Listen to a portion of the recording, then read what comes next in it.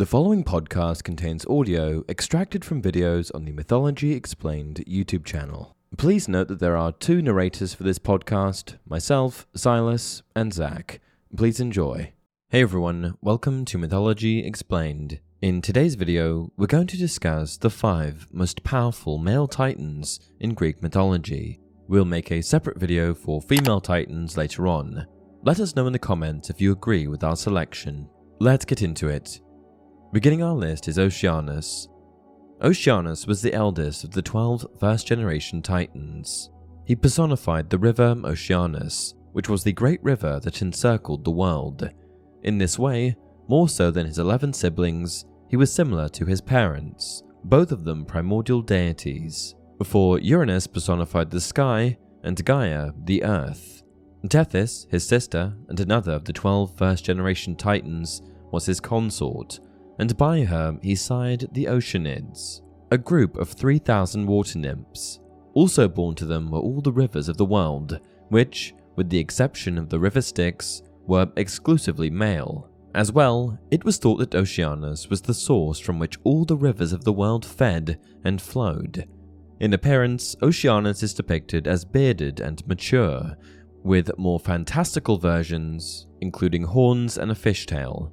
Because the earth was thought to be flat back in the time antiquity, Oceanus, by nature of him being the great river that encircled the earth, was thought of as the outer boundary of the mortal world, thereby becoming a dividing line that separated opposites, known and unknown, what is prosaic and familiar from what is exotic and mysterious, like civilization and charted territory from remote tribes and monsters, even the realms of life and death. The Hesperides, the nymphs who guarded the golden apples gifted to Hera by Gaia, the Gorgons, the Hecatonchires, the 100-armed giants who helped the gods defeat the Titans, Geryon, a triple-bodied giant killed by Hercules, and the Ethiopians, all of these nymphs, monsters, and people were thought to dwell near the waters of Oceanus, their proximity to him symbolizing the divide he embodied between the realm of mortality and the realm of magic, monsters, and divinity. In one tradition, Helios, the personification of the sun, and Eos, the personification of the dawn, rose up from Oceanus's eastern bank in the morning, then, after completing their daily arc, setting and sinking into the waters of the west. Oceanus makes for an interesting addition to this list because, without a doubt, he was one of the greatest of the Titans.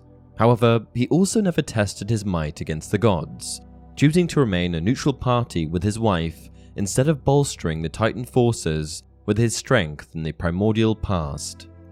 At number 2, we have Atlas. Today, Atlas is perhaps best known for his iconography, which consistently shows him bearing the earth on the mantle of his shoulders, even though it is actually the sky, not the earth, he holds up. This unending burden was not something Atlas chose for himself, some sort of constant sacrifice. Rather, it was a perpetual punishment he was condemned to by Zeus, a diabolical consolation prize awarded for challenging the gods and failing to win.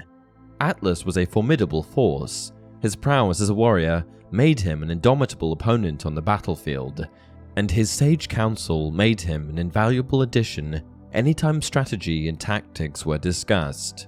Born to Iapetus, a first-generation titan, and to Clymene, one of the Oceanids, Atlas was younger than many of the other titans he fought side by side with. Regardless, his strength and wisdom were admired, and he rose to become one of the foremost leaders of the Titan forces.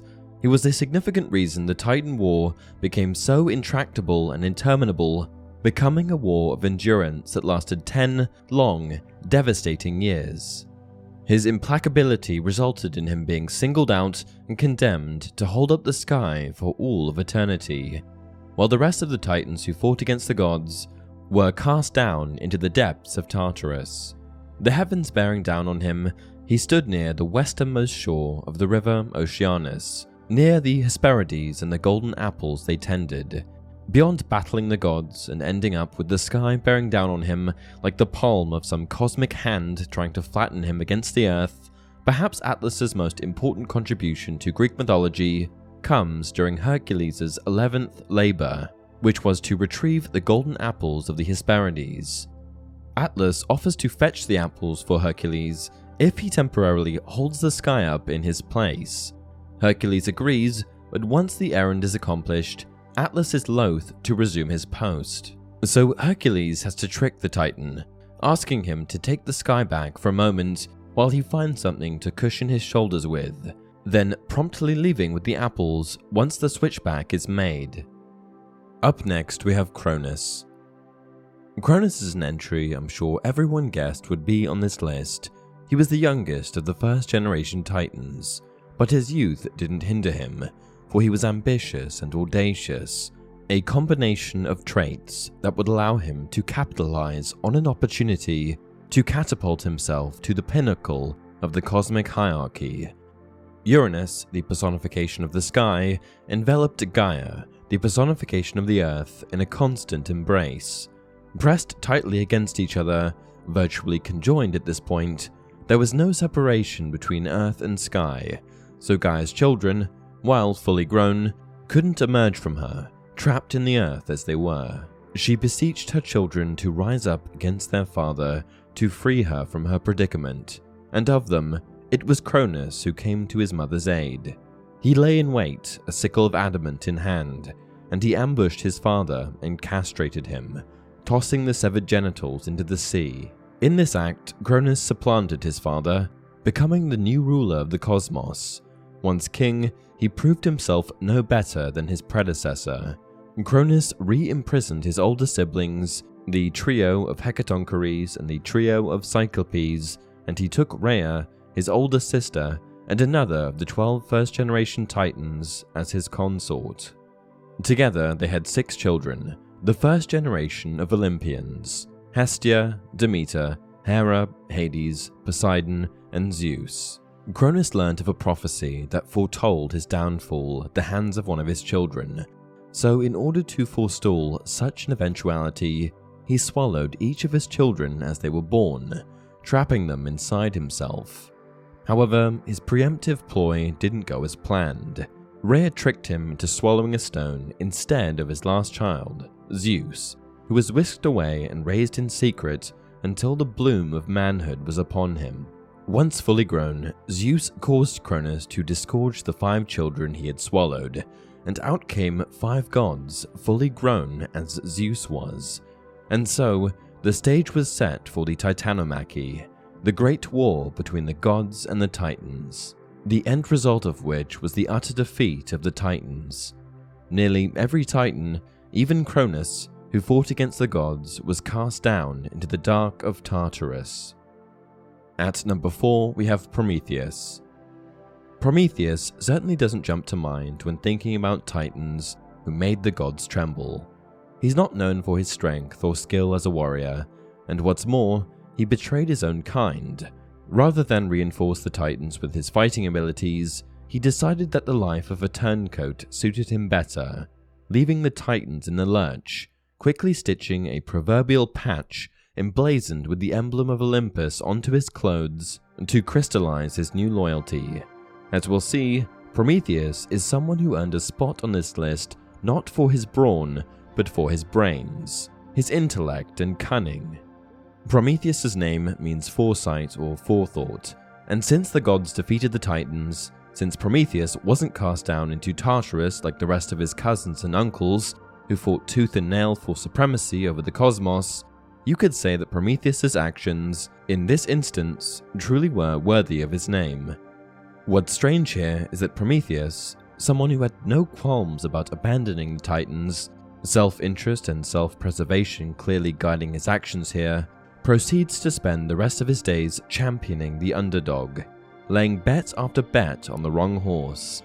Here, of course, we're talking about Prometheus's compulsive need to champion humanity and defy Zeus, popping his head into the crosshairs of peril again and again. When the matter of sacrifice was being decided, Prometheus tricked Zeus into choosing the worst of the 2 piles, consigning the gods to the bones, winning the meat for humanity. Zeus, his mind now like a black cloud bristling with bolts of lightning, retaliates by taking away fire, subjecting humanity to cold and dark. Once again, Prometheus plays the part of the hero, stealing fire back from Zeus and returning it to the mortal plane. He also thwarted Zeus's efforts to exterminate humanity. Armed with forewarning passed on by Prometheus, Deucalion, Prometheus' son, built a boat with his wife Hera. Aboard this boat, they survived the storm that drowned the earth, nearly killing everyone.